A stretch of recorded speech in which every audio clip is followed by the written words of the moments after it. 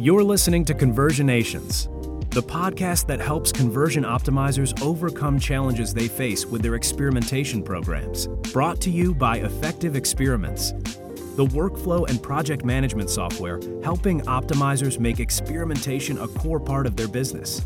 Scale up your testing program with a centralized solution and document all your research, ideas, experiments, and results in one place.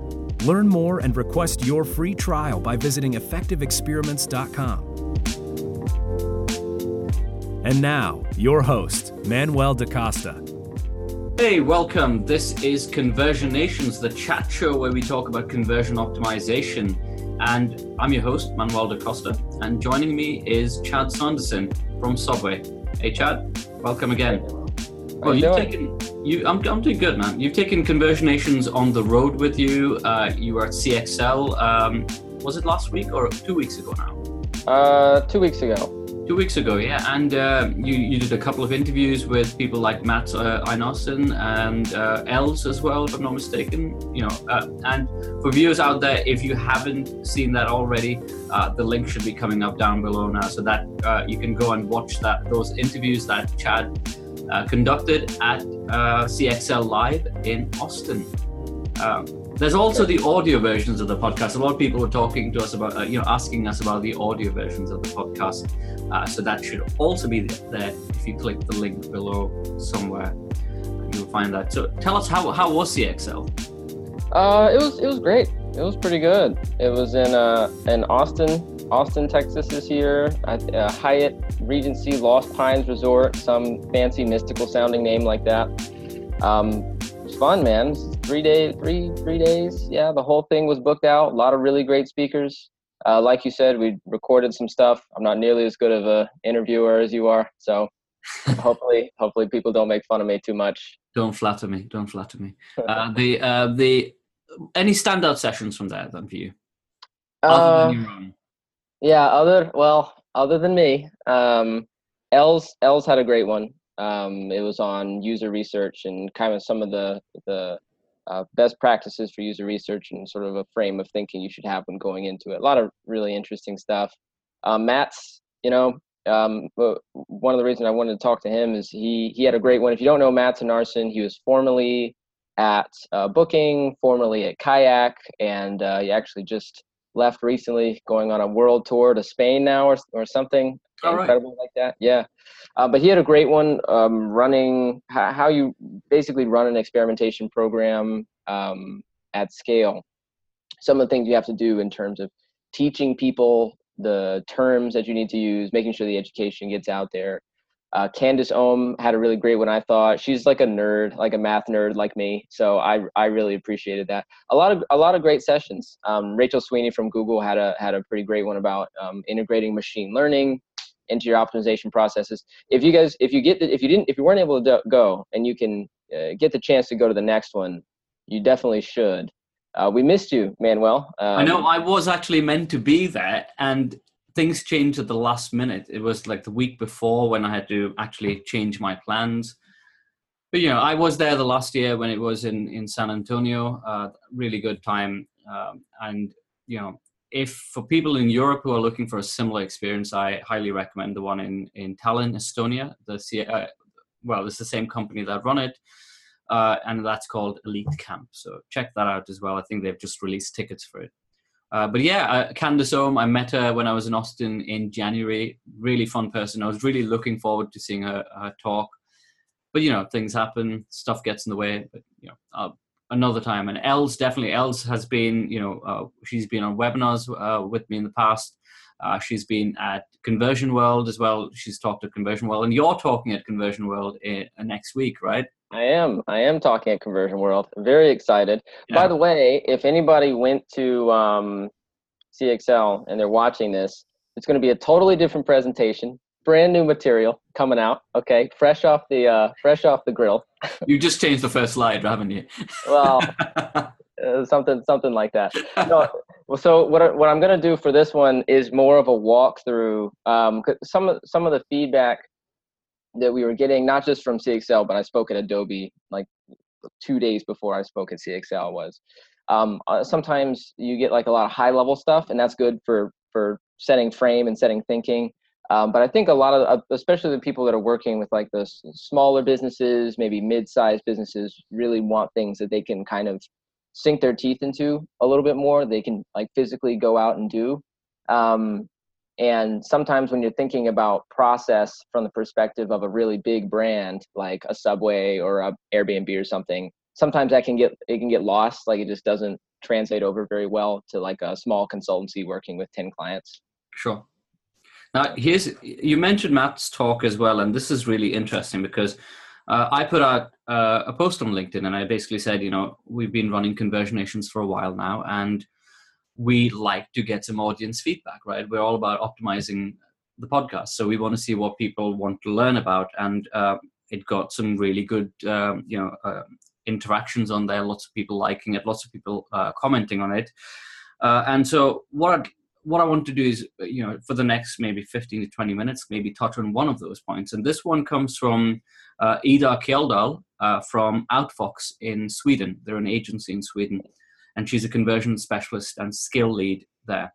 Now, she said she'd like to learn more about setting up processes and changing the perception of CRO from being quick design changes to actually the most powerful tool for product development in the discovery phase, perhaps. So that's something I think a lot of people would like to learn about. There's a lot more out there, but I think we'd have like a 4-hour, 5-hour session if we covered every single question. But guys, don't worry, if you have any suggestions, we will cover them in future shows. But let's dive into this, right? So approaching stakeholders, and teaching CRO to the wider team, and maybe some insights from Matt's talk, your own experiences. Let's jump into this.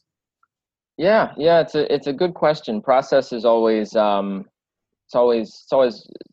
it's always tough because it depends a lot on what the culture of the business is when you arrive. Sometimes you're able to set up a process relatively easy if you have a lot of autonomy, for example. For me, with Subway, one of the things that I made it a point to do as soon as I arrived was to let everybody know from the very beginning what the purpose of our team really was. And that's not just the people who are direct stakeholders, but that's everybody in the business. Sometimes I find that if you go in and you're just working with one particular group, which is pretty often if you're a consultant or something like that, maybe you're working with like the e-commerce group or the marketing group or digital marketing group. Sometimes they don't necessarily socialize everything that you're doing to everybody else. And so it kind of twists the logic a little bit.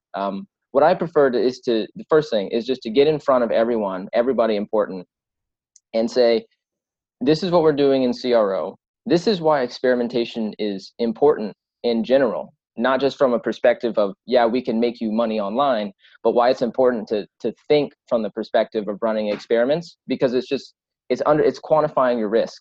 It's understanding how could we possibly have made a mistake whenever we're making a decision. And oftentimes I get a really good response because people don't think about things that way. Yeah, that's really interesting. The one thing that I would add there as well is what I've seen with successful implementations of CRO programs is don't try and teach them that stuff, right? Don't try and teach them, here's how we run an A/B test, here's how the nitty gritty of it. Because let's flip this around, right? How much do you know about the operation side of things, or about SEO or PPC? You know enough, but you don't really know the nitty gritty about certain things that you're not directly involved in. And it's the same for those stakeholders. They've hired you, or they've hired a CRO team because they think that, they're going to print money, or they're going to achieve X or Y, right? And how do you then go about explaining what you do in a way that doesn't put them to sleep is going to be key. And a really efficient way, I don't know if you've tried this out at Subways as well, is a testing hackathon. And it's a way of bringing people together from different functions, right? So you can bring a developer, a designer, a stakeholder, and an optimizer together. And then you create multiple teams with that, and just present a problem, get them to creatively solve that problem. And then talk to them about how you're going to validate the solution they've come up with. And what you do in that process, you've actually taught them optimization in a fun, interactive way, right? And I think those kind of methods actually stick. But talking to stakeholders is, it's something you can never underestimate in the company, because if you go straight into a new role and you just get on with your work, it's going to hit you further down the line. And process, again, we talked about process. I think there's this tendency for people to just go in and say, I'm just going to get on with it, without taking a step back and saying, how is this process going to work? Who's going to be impacted? Who's going to, and it's in our nature, right, to get on with what we know best. But I think, correct me if I'm wrong here, but I think as optimizers, generally speaking, managing processes or managing stakeholder expectations comes secondary to our knowledge of statistics. Well, yeah, somewhere around there, right? So I think it can never be underestimated there. Yeah, and I think, like I mentioned before, I think a large part of it is kind of like you said, because you want to set the expectations early. A lot of it depends on what the structure is you're coming into and what your plan is for setting up the CRO structure. So, for example, if your goal is to act as the only group, or sometimes even the only person in the company running A/B tests or doing user research, then the way that you interact with people is going to be really, really different if your job is to facilitate product managers to run their own A/B tests, or if your job is to receive A/B tests from other parts of the company that aren't even associated with the digital division. For example, maybe someone from marketing who is on on the print marketing side, or they're on the SEO side. They're not someone that typically looks at UX changes. Maybe they get some idea. Well, if that is the model that you want to create, then you need to come up with a system that facilitates all those things. And that kind of comes back to process. So what I usually think of as the first really important process you need to think about is the communication process. So how am I, as a lead for optimization, going to communicate with everyone who my experiments are going to affect, because there are loads of people, everyone who wants to run an experiment, and when I say affect, I don't just mean affect in the sense of, this is ROI, we're increasing some KPI here, but also obviously that's going to be the IT team. They're going to need to know. All the product managers are obviously going to need to know, and a lot of the marketing team, if there is obviously going to need to know as well. If they have some interstitial, some pop-up or something that they want to run on the homepage for 2 weeks, and that never makes it down to me, and I've also planned an interstitial for that 2 weeks, that can be some really major problems happening. Fun conversations after that, right? I mean, yeah, that's the thing. And again, this is like coming down to this whole concept of silos within organizations, because everyone's operating within their own silos and no one is really knowing what other people are doing.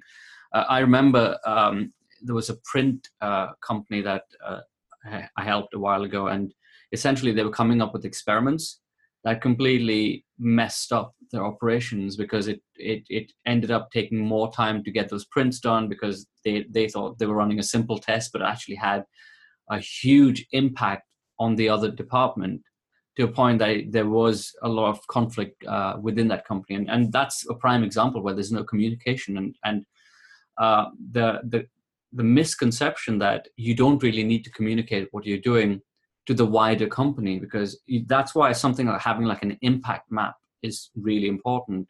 Mm-hmm. So we've got a template, which I'll link below over here, around creating the process, the flow, and also having an impact map. So where each, as experiments or ideas come through and get executed, who's it impacting? Who are the decision makers?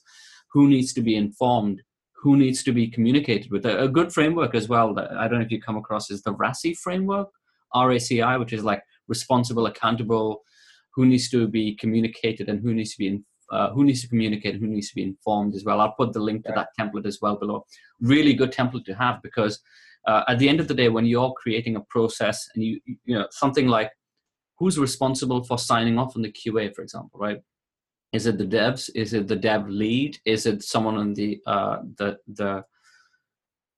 testing side that's gone through the experiment and checked that's all okay? So, all those things. So you don't want, going through 100 experiments and then realizing, crap, you don't really know who's doing what in this process. And that's why, that's why I picked this topic, because looking at it, it's something really simple, but something that has a massive impact if you get it wrong further down the line. Not having a process, not knowing who's responsible for each part of the process. And that's, if I'm honest, it's not a problem only for optimizers. It's a business problem. Mm-hmm. I was reading this book called Scaling Up. I don't know if you've heard of it. Scaling Up is a book that is for businesses that are looking to scale up. And because my company's grown as well, and as a business owner, I'm trying to figure out, okay, what do I need to do? And what do I need to have in place? And a lot of that is about structures, about processes, repeatable processes that you can't just leave to chance. Because if you leave it to chance, then that whole thing about scaling up, whether it's an optimization team or whether it's your own business, it kind of starts falling apart because those foundations aren't strong enough.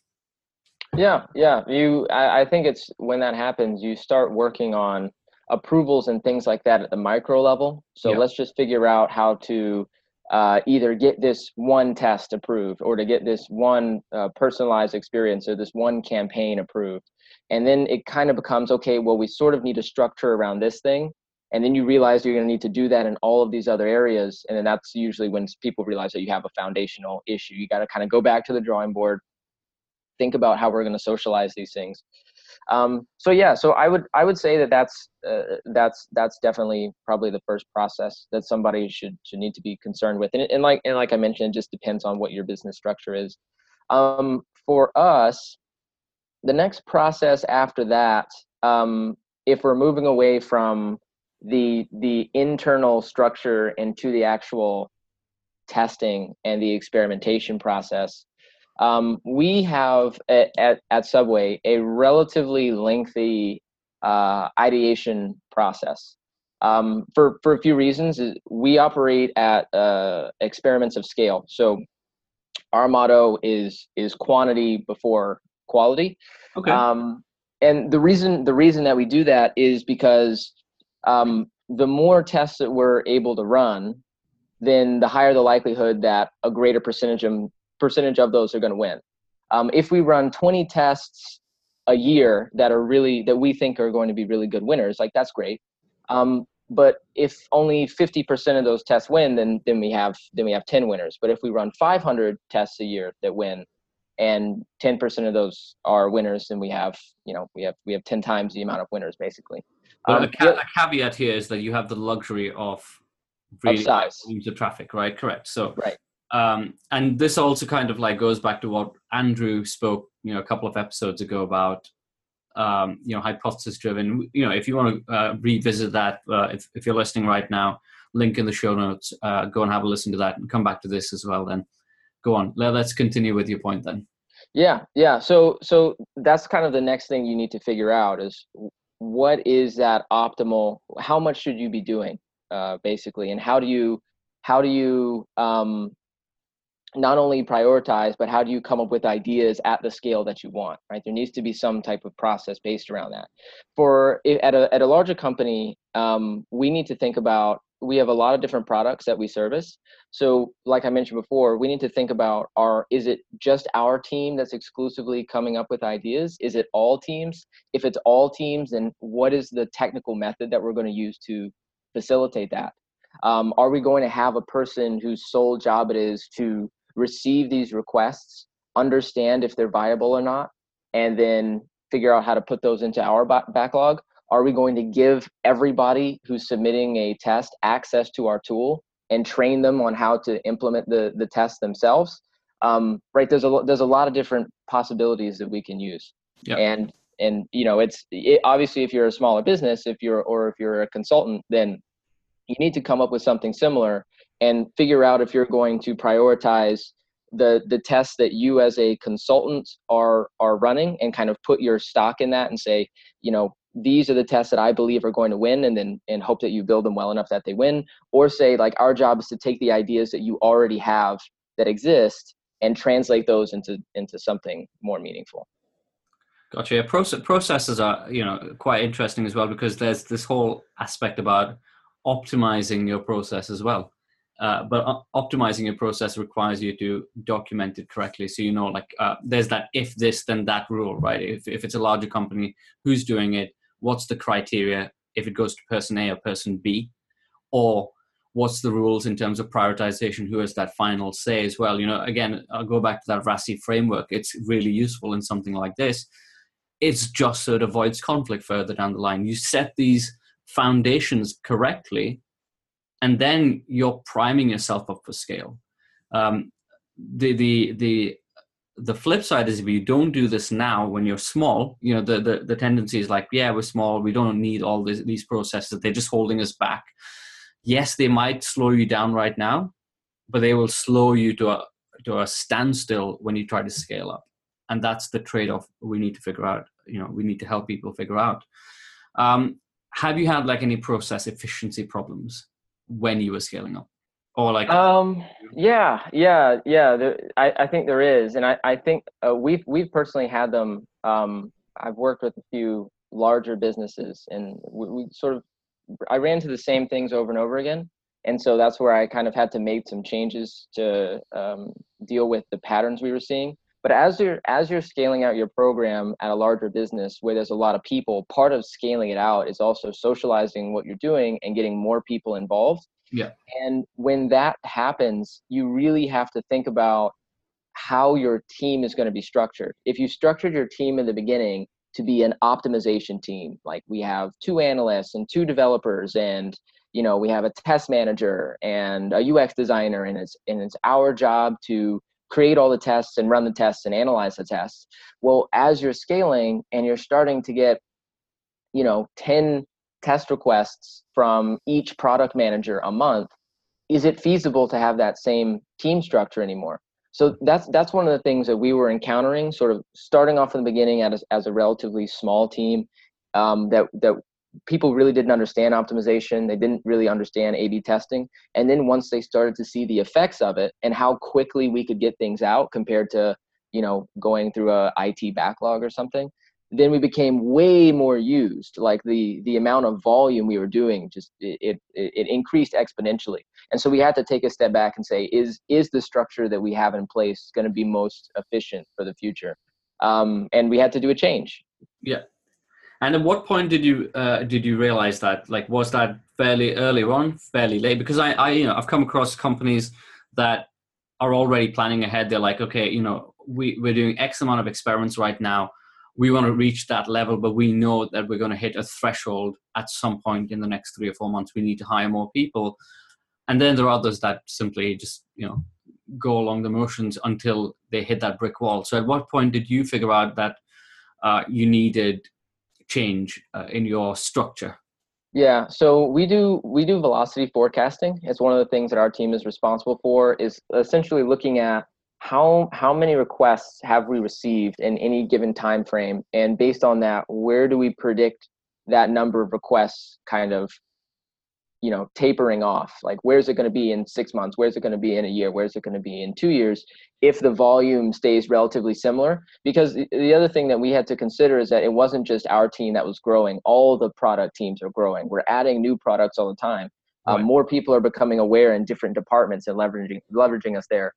And what we saw pretty early on, I think about 6 months in, is that we were going to be hitting the thresholds that we set a lot earlier than we thought we would. Right.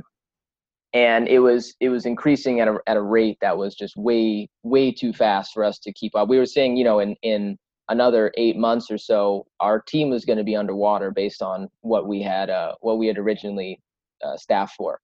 And so then it was kind of back to the drawing board. But I think a big part of that was because whenever you're introducing something like CRO to a business, you don't really know how it's going to be taken. Sometimes you may have people that say, yeah, this is a really awesome tool, but you guys are the masters, you're the scientists, and so really it should stay with you. And if we have any one-off requests, then we'll go to you. But then on the other hand, you may get people who say, this is the greatest thing since sliced bread, And now we want to just test everything all the time, which is awesome. I mean, it's where you want to be. That's what Facebook is doing, and Airbnb and places like Booking.com, which is where they're seeing this exponential growth from. So of course we wanted to motivate people to do that. But successfully motivating someone to do that was the goal. We just didn't think we'd get there as early as we did. So let's try and wrap up with this motivating people, right? So you talked about motivating people to, everyone's goal is to make, experimentation a big part of their culture, right? You talked about Booking, you talked about Airbnb, Facebook. They're democratizing data, they're making it easily available for anyone to experiment. How do people get there, right? So let's give a few tactics or strategies for people that are listening or watching this, that they can go away and implement. I mentioned one with that testing hackathon. What do you have that you can share to our listeners, Chad? So when the velocity is low, I would recommend trying to implement just about every test that people suggest. Unless it's something that is just crazy out there and it's really gonna break the site or something like that. No matter how small it is or no matter how stupid it is, I always recommend, if someone asks you to build a test, especially when your team is relatively small in scale, to do it. Because that first feeling that someone has of saying, I want to make a change on a website, and then they see it within a week or 2 weeks or whatever it is, and then they're able to get real data about it, is an experience. It's a feeling that most people within the company haven't had ever. And then they're able, once they see that, they say, wow, I can do this, even if there's no result, even if it was a dumb test and nothing happens. Now the gears are starting to turn. So yeah, I submitted something that didn't work, but next time I'm going to do this, and next time I'm going to do this. So that's one thing. The second thing is to regularly talk to people about what they could be testing.